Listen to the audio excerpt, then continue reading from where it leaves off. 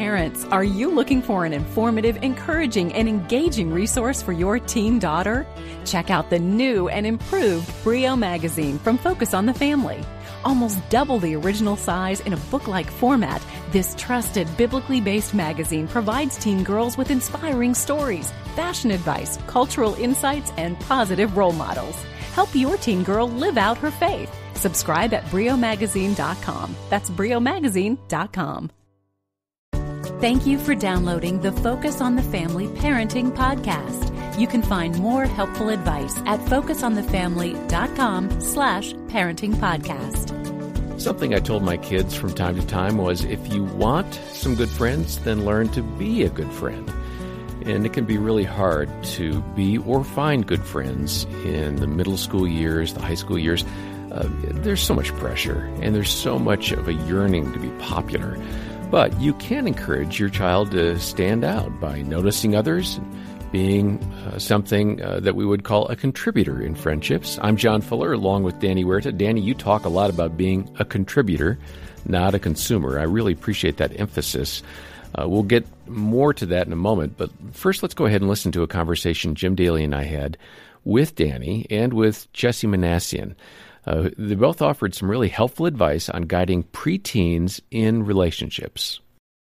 Jesse, you were a guest a while back on the broadcast. We were talking about a book you had written at the time called Crushed, and it's about boy-girl relationships. Yes. I'm saying this for the listeners, not for you. You wrote the book. But rings a bell. Yeah, but something happened around that time, I think, with your daughter. It did. So tell us, remind us what the story was. So this is what happens when you have an author for a parent. I was writing this book called Crushed, Why Guys Don't Have to Make or Break You. And my daughter was probably about 6 or 7.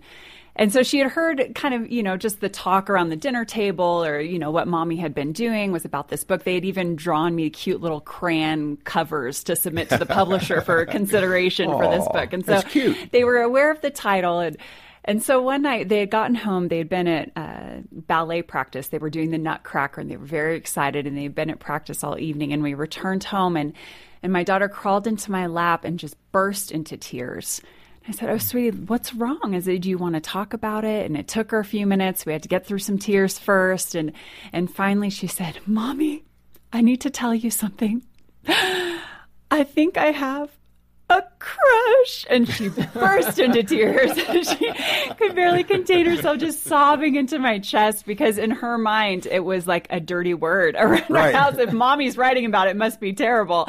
And so, how'd you manage it? We had a great discussion. Those were one of those early conversations where we were able to open up the door for future discussions and talking about the difference between admiration and attraction. Right? I said, "Honey, it's okay. That Nutcracker, he's pretty cute in those tights, But that doesn't mean you have to have a crush on him. You're going to be attracted to guys as you get older." And so to be able to start those seeds of distinguishing between desire and admiring at that early age. Jesse, it's funny. This popped into my head, this vision of when parents get into trouble sometimes. I did this with the boys. We'd go to food. Oh, that's terrible. You want to have ice cream? And really, we got to be careful with that, yes. To make comfort food important Absolutely. to you. And I just know as a parent that sometimes became my crutch. Oh, well, let's go get a fast food item, right? Yeah. You got to even watch that you Yes. connect food to sympathy and to that, right? That's very important, especially as girls are heading into these tween years. Their bodies are changing, and healthy eating is going to be very important for them to have self-confidence, right? And so that's something we've been very aware of in our home, is trying to create rewards that are not always food driven. We're good at that in the Christian community, right? It's everywhere. It's so hard to avoid it. Yeah. Don't we have donuts out there to eat after? Yeah, somewhere there's a donut. I'm looking for it. Danny, you've talked to many teens about the important difference between a consumer or a contributor mindset. What are you talking about? That is a really good distinguishing factor for teens. We're naturally consumers. We want more of things that we we're like, being right? bombarded by Right. that in the We're culture. sold to our consumer side, Yeah. right? Contributor is a person that notices other people, builds in their lives intentionally.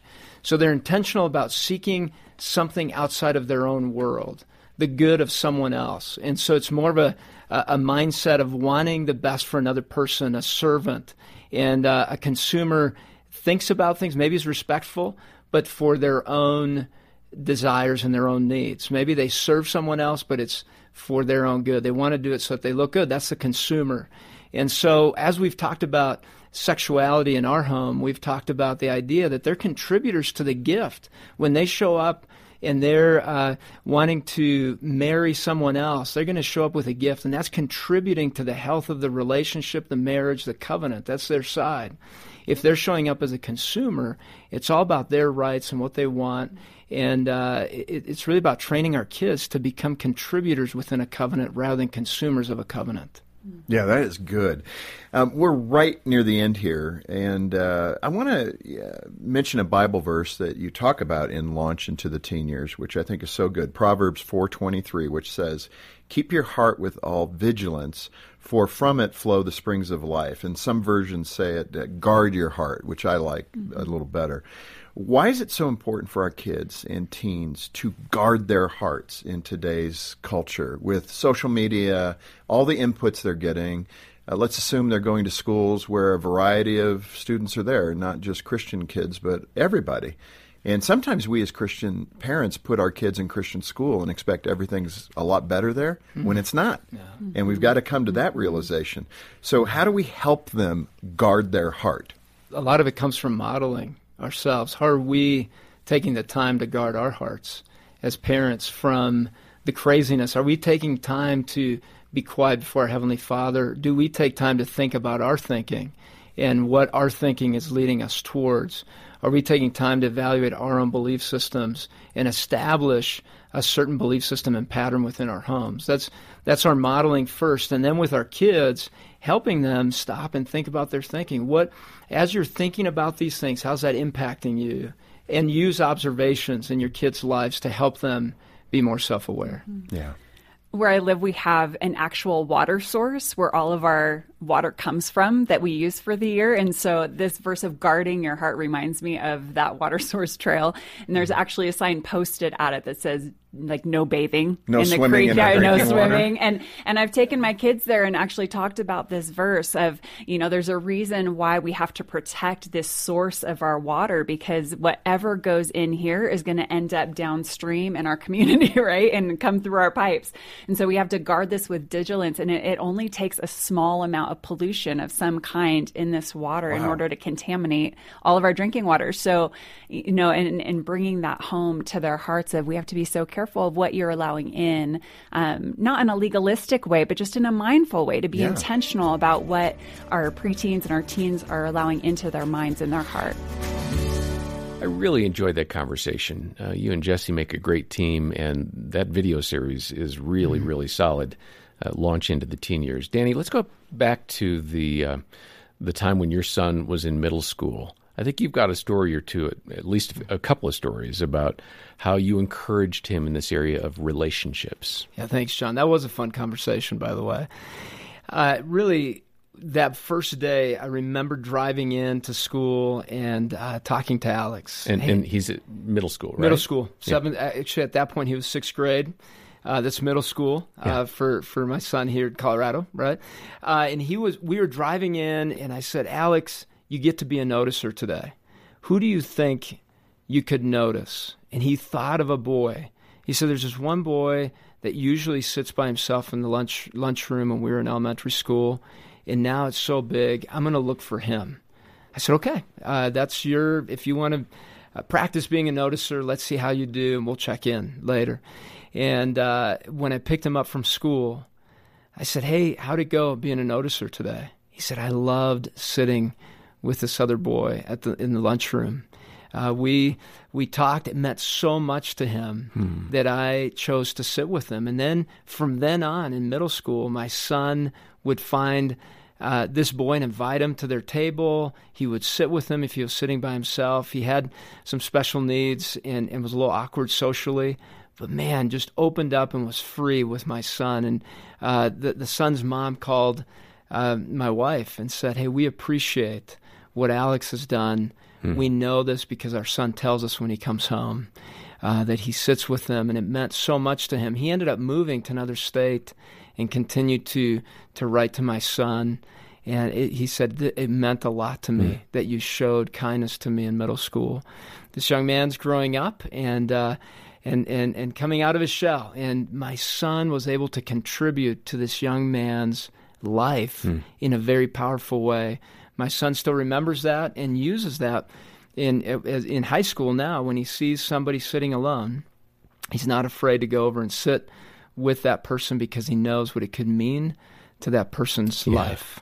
I love that, Danny. And I want to say thank you on behalf of all those kids out there who are sitting at the table by themselves, or they're on the basketball court just kind of off in the corner because they really can't integrate. Love the idea of being a contributor, a noticer, a connector, really, for others. So thanks for the way you've modeled that in your own family and for sharing that with us here today. I appreciate it. And as parents, make sure you celebrate those moments with your child. If they do that in a very genuine way, not because they want to be noticed themselves, but they're freely giving, make sure you're coming alongside of them in that and give them a high five. Way to go. I love you. You're doing a great job loving others. Well, some great wisdom from Danny Huerta, and certainly we heard some great stuff in the conversation with Jim Daly and me earlier that Danny and Jesse Manassian were in. I do want to point out that video program that we have here at Focus on the Family, designed for you to watch and discuss with your preteen. Covers all the important topics that you want to talk about with your kids. It's called Launch into the Teen Years, and we've got that video series here.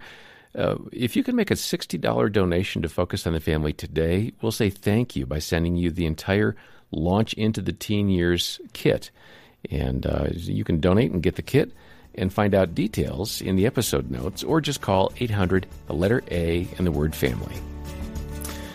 And next time, we'll have some advice about teaching your kids about God's design for sex. And for now, on behalf of Danny Huerta and the team, I'm John Fuller. Thanks for listening to the Focus on the Family Parenting Podcast.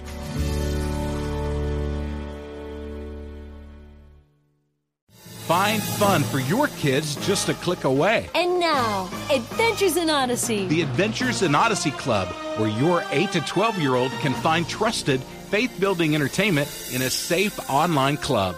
It features almost every episode ever, plus special monthly club-only episodes and content, and a Focus on the Family Clubhouse magazine subscription. Sign up today. Just go to aioclub.org/radio.